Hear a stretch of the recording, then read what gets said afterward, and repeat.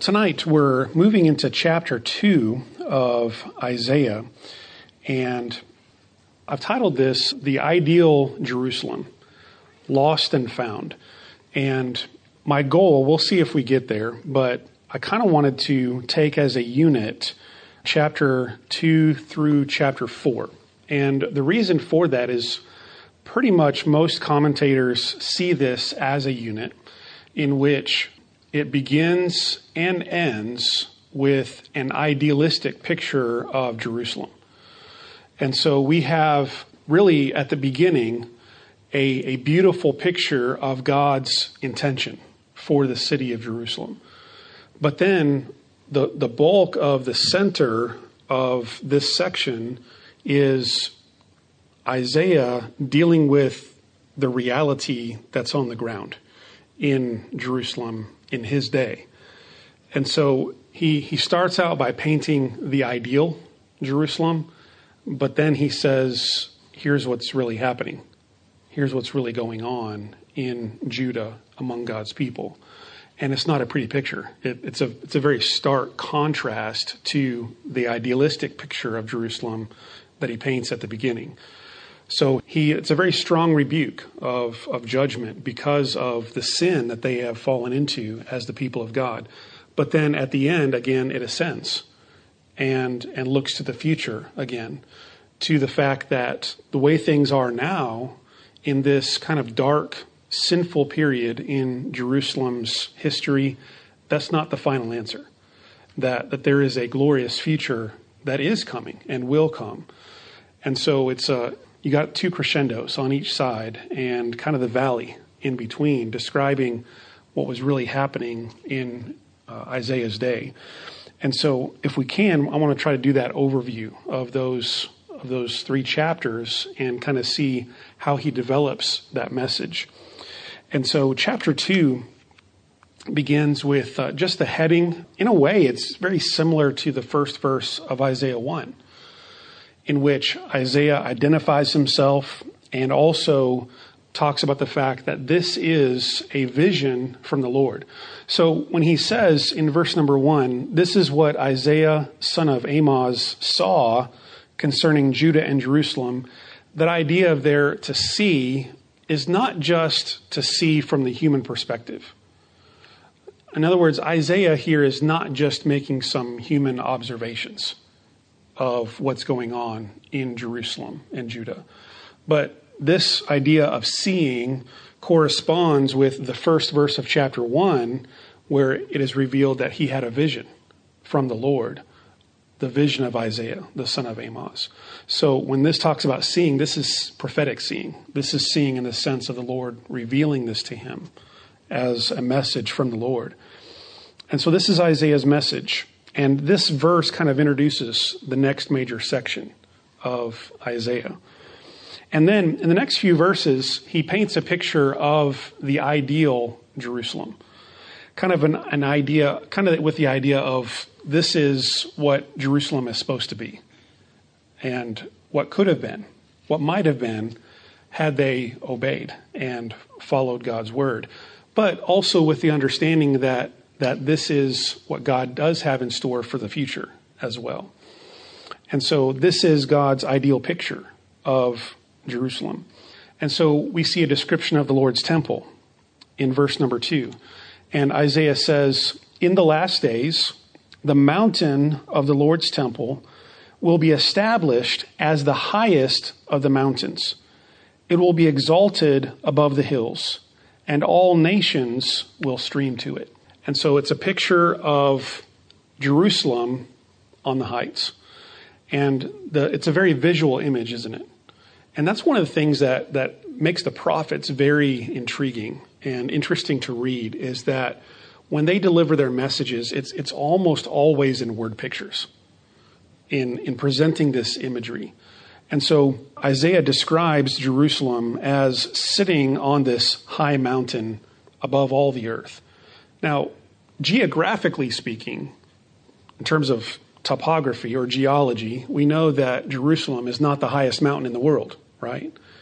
So Mount Zion, Jerusalem, is exalted. It is lifted up in terms of the terrain around it, but geographically speaking, it's not the highest mountain in the world.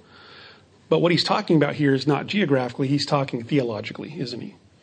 He's talking about the fact that in terms of importance, in terms of its central place in God's plan, that Jerusalem would be the center, and all of the nations would flow into it.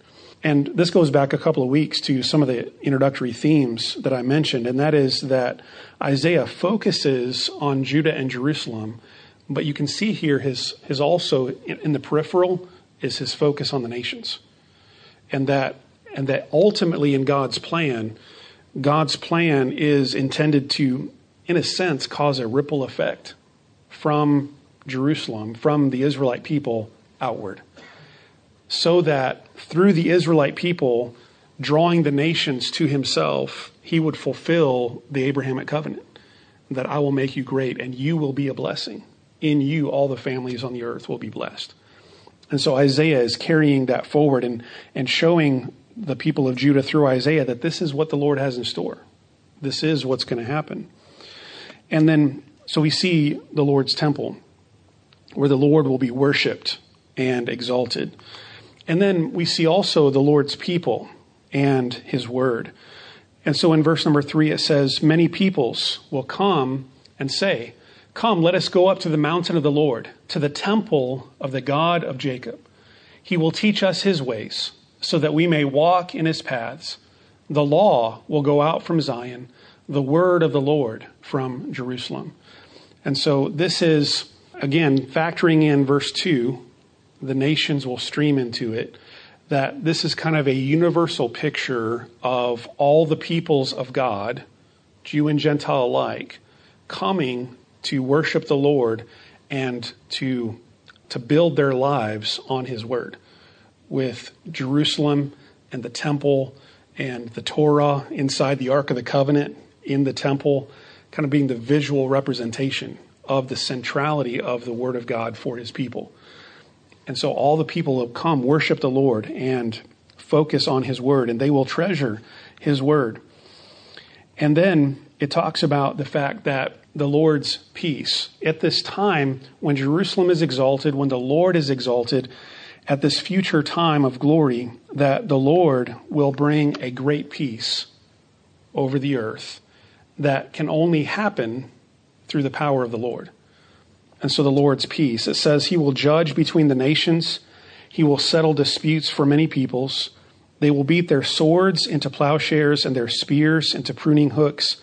Nation will not take up sword against nation, nor will they train for war anymore. Essentially, verse 4 is describing world peace, isn't it? World peace. But that's not going to happen from any human doing, is it? The whole world right now would love to see that happen.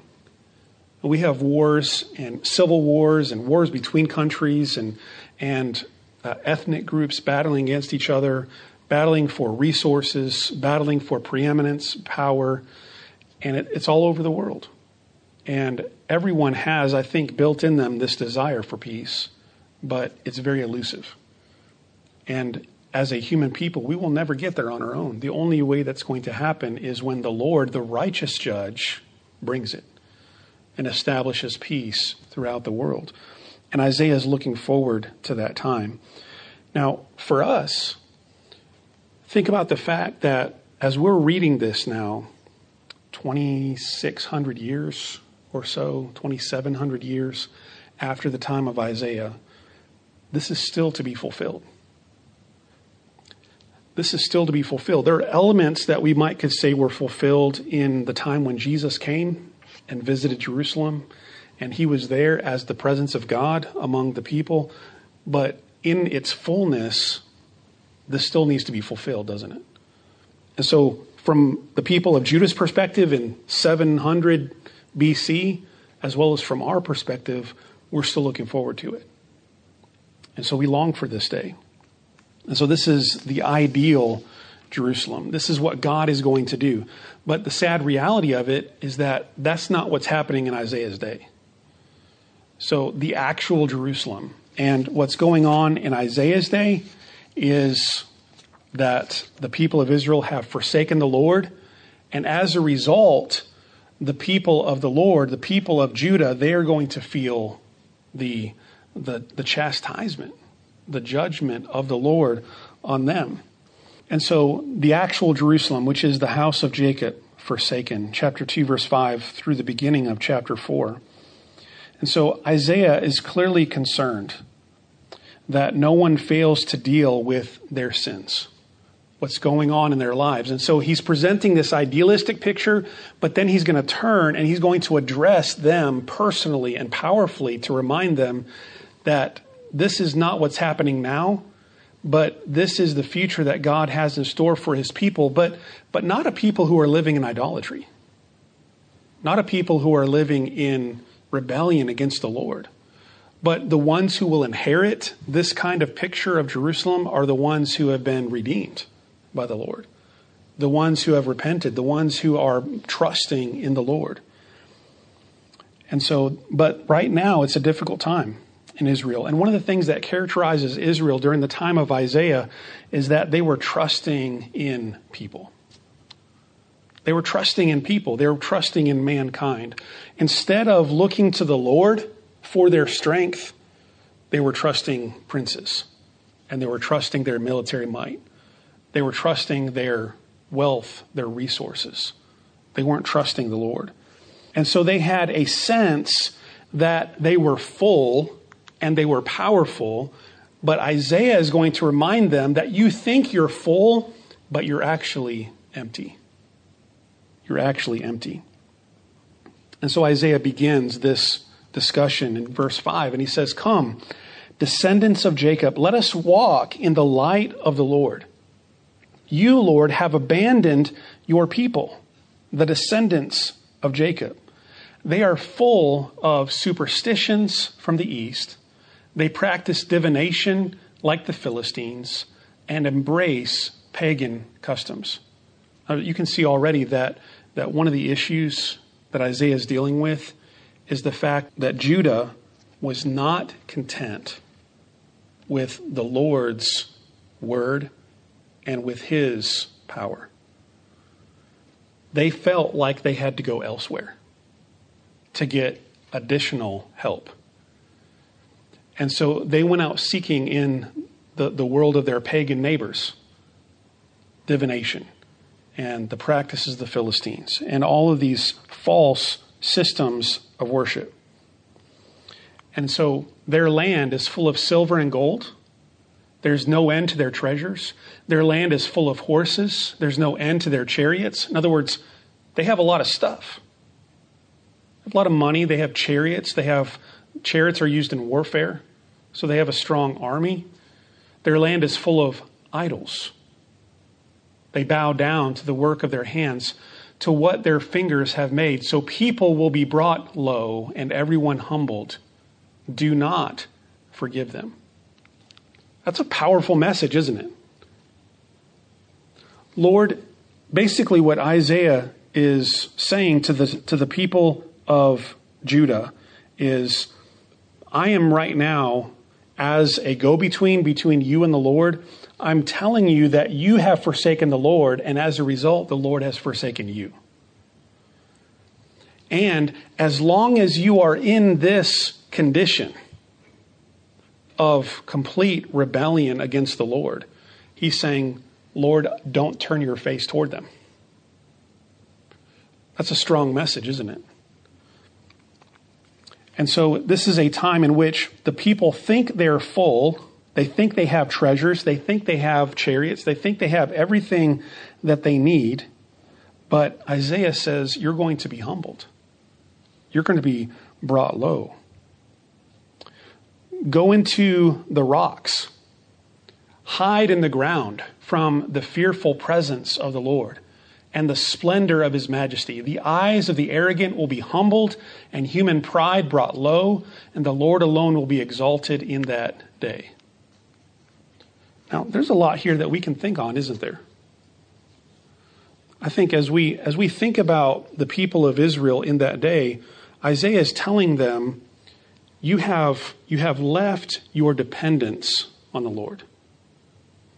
and you've gone after other worldly things to find strength, to find security, to find happiness, to find worship, and you think that you found everything that you're looking for in these things. So in your chariots and in your men, you think you found strength. In your practices of divination, you think you found wisdom and guidance. In your worship of idols, you think you've found true worship. But in reality, Isaiah says, you're full of pride, and the ground on which you're standing is very sandy. And it's going to shift, and you're going to fall. And so this lofty position that you think you're in, it's going to come crashing down. So a couple of applications. One is, and I want to be careful that I don't equate Israel with America, because the two are not the same. They're not in the same kind of relationship with the Lord. The Lord had a special covenant relationship with Israel.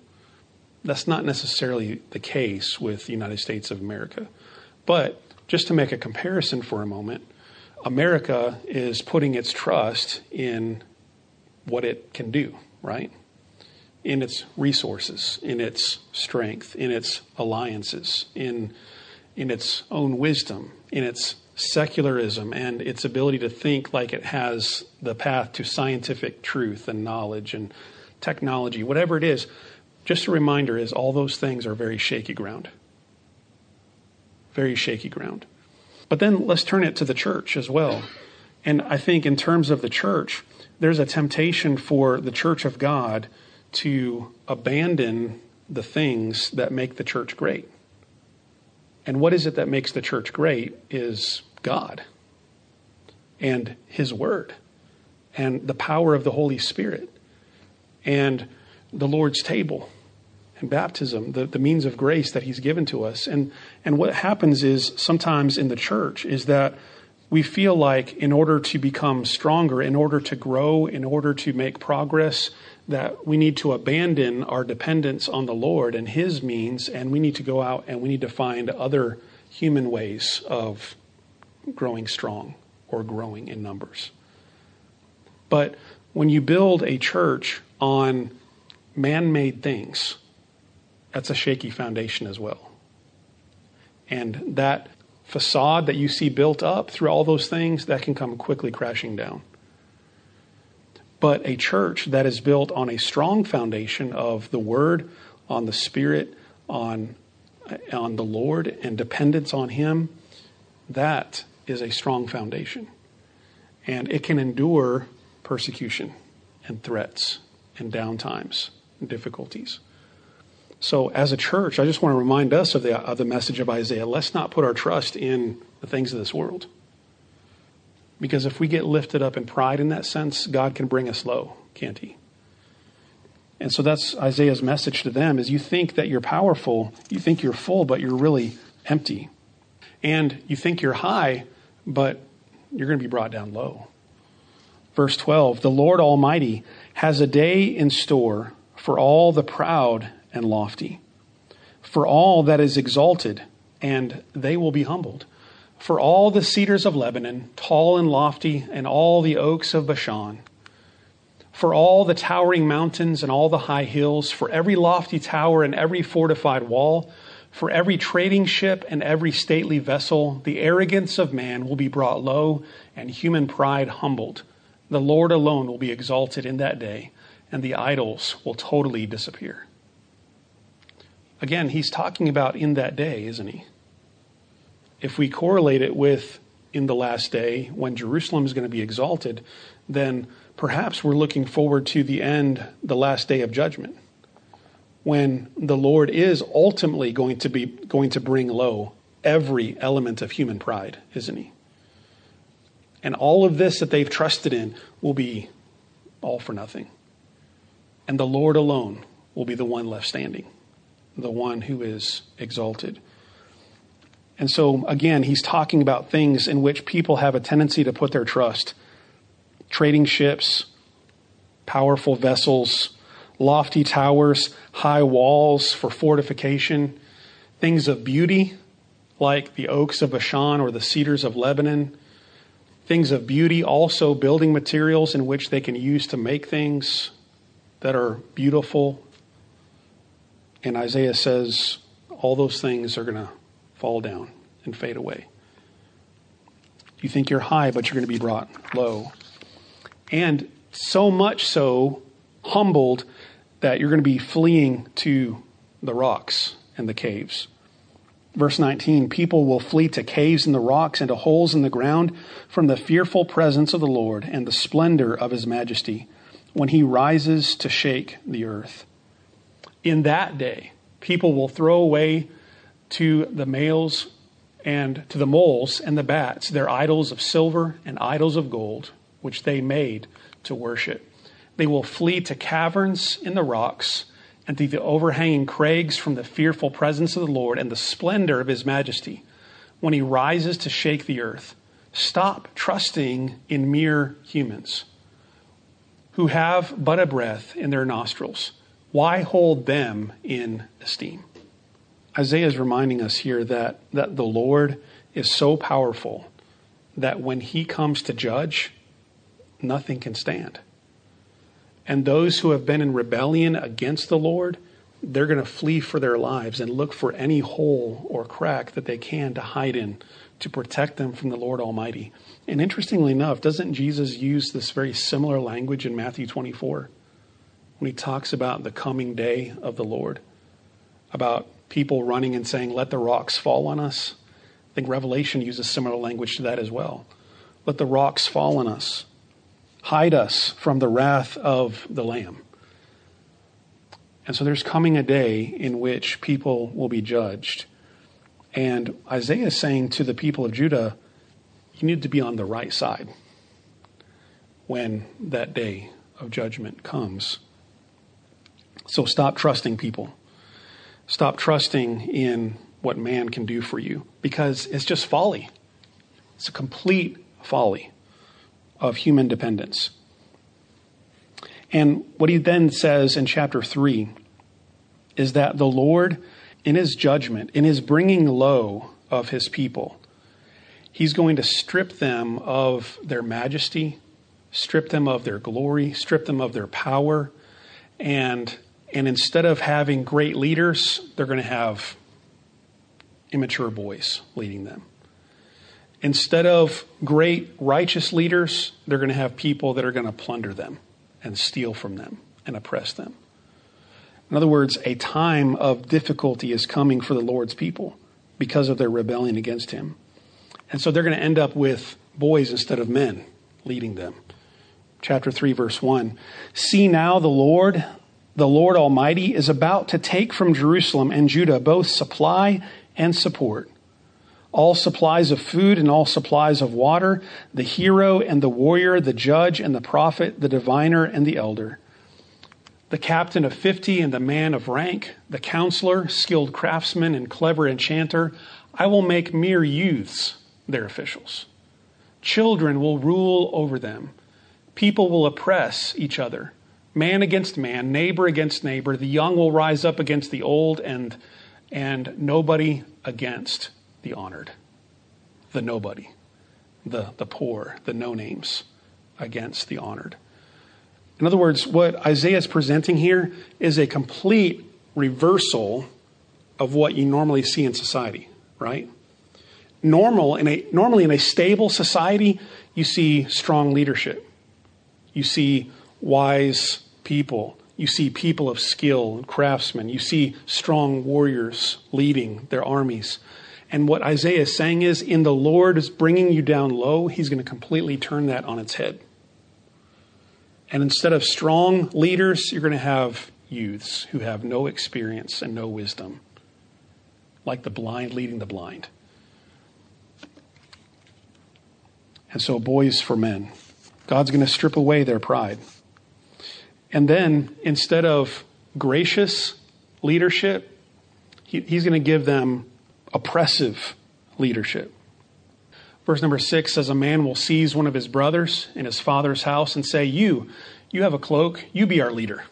other words, just grab anybody to come be our leader. Take charge of this heap of ruins. But in that day he will cry out, I have no remedy.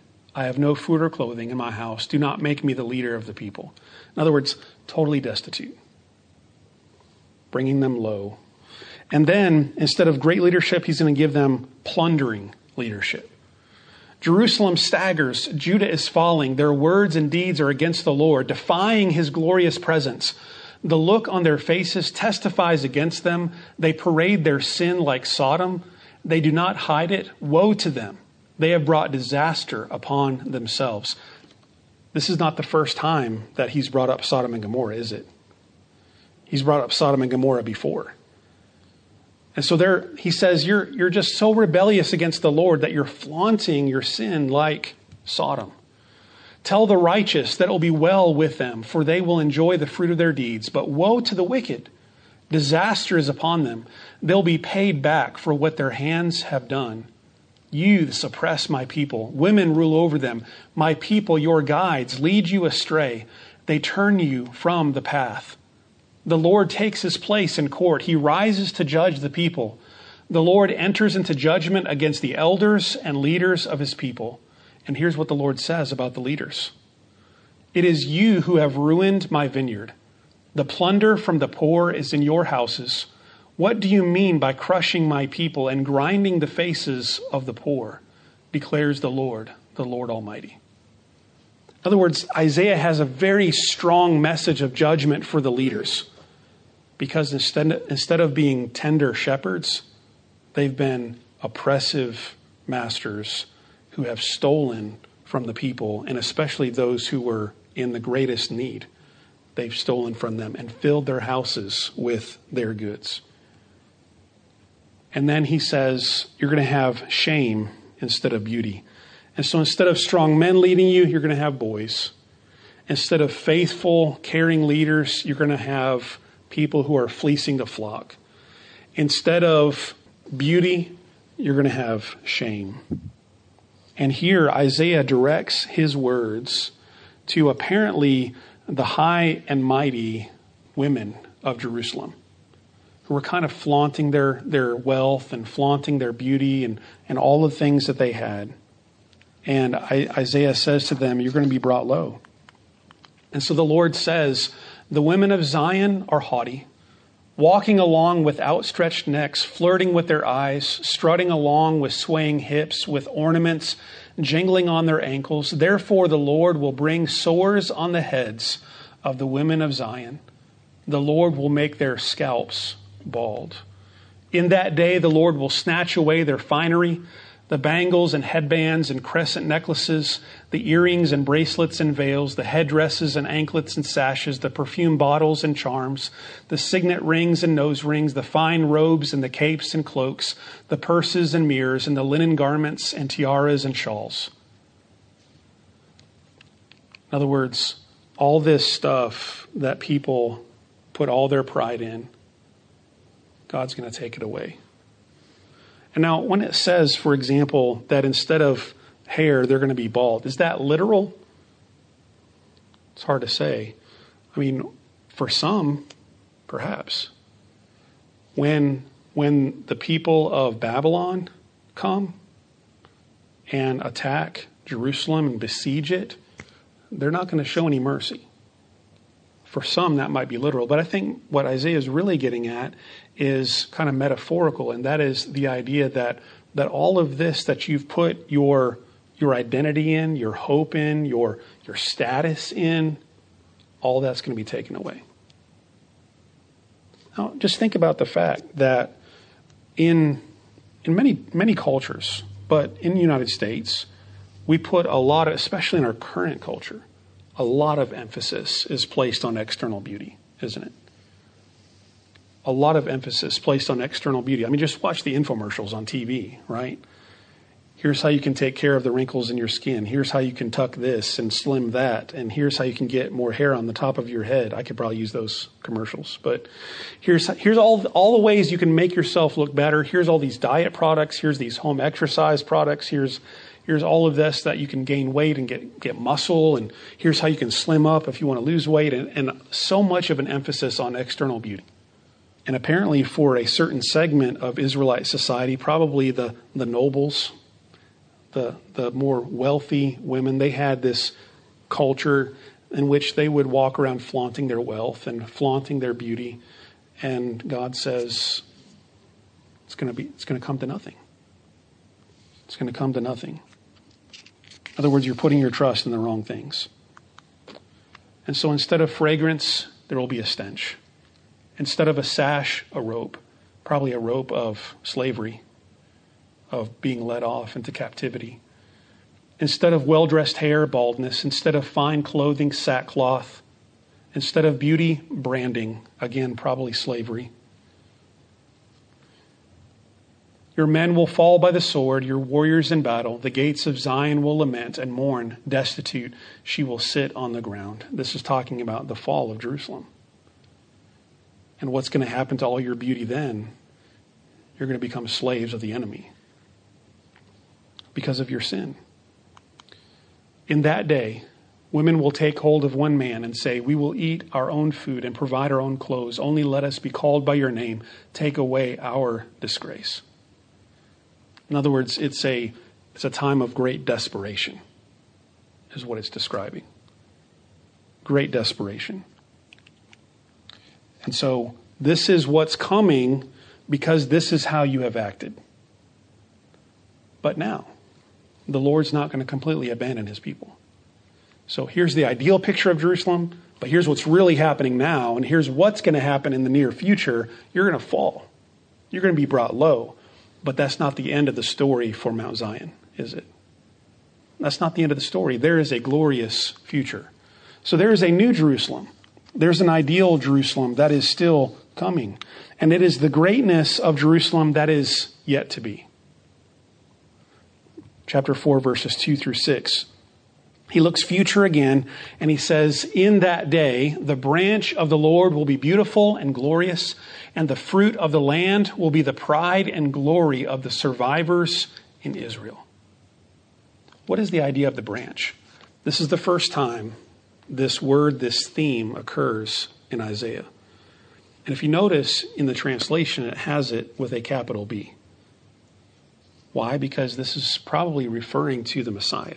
This is referring to Jesus. We get a clearer picture of that in chapter 11, that this branch is a person. And the branch, the reason it uses that terminology is because it is a branch out of the root of Jesse. And so, in other words, it is a branch off of the family tree, the line of King David. He's a son of David, and he is a future son of David that is coming. And it's also interesting, too, because in Isaiah, he also talks about the idea of a stump of a tree that's going to be left in the land after they go into exile. In other words, God is going to bring judgment. He's going to cut down their beautiful tree representing Judah, and they're going to go off into captivity. But there's still going to be a stump there out of which is going to regrow a new tree. In other words, there's a remnant that's going to come back home, and out of that regrown tree, there will also be a branch that will come out, a son of Jesse who will lead his people. So this is talking about ultimately the Messiah, the Lord. And in that day, he'll be beautiful and glorious. And the fruit of the land will be the pride and glory of the survivors in Israel. Interesting, survivors, remnant, those who are left by the grace of God. And then in that day, those who are left in Zion, the remnant, those who remain in Jerusalem, they will be called holy. And all who are recorded among the living in Jerusalem, the Lord will wash away the filth of the women of Zion. He will cleanse the bloodstains from Jerusalem by a spirit of judgment and a spirit of fire. Then the Lord will create over all of Mount Zion and over those who assemble there a cloud of smoke by day and a glow of flaming fire by night. And over everything, the glory will be a canopy. It will be a shelter and shade from the heat of the day and a refuge and hiding place from the storm and rain. In other words, there's coming a future day of peace, of protection, a future day of cleansing in which God will make his people holy, and then a future day of prosperity and peace. And it's interesting, isn't it, that in that future day of prosperity and peace, he uses the language that describes the people of Israel leaving Egypt. This pillar of cloud and pillar of fire. It will be their protection in that day. And so the passage, the whole thing, chapter 2 through chapter 4, begins with a beautiful picture of Jerusalem. It ends with a beautiful picture of Jerusalem. But here's what's happening right now. And because of your pride and because of your rebellion, in the immediate future, what you have to look forward to is humility, is humbling, being brought low. But in the future after that is exaltation. But in righteousness, in cleansing, in holiness, and with the blessed hand of the Lord.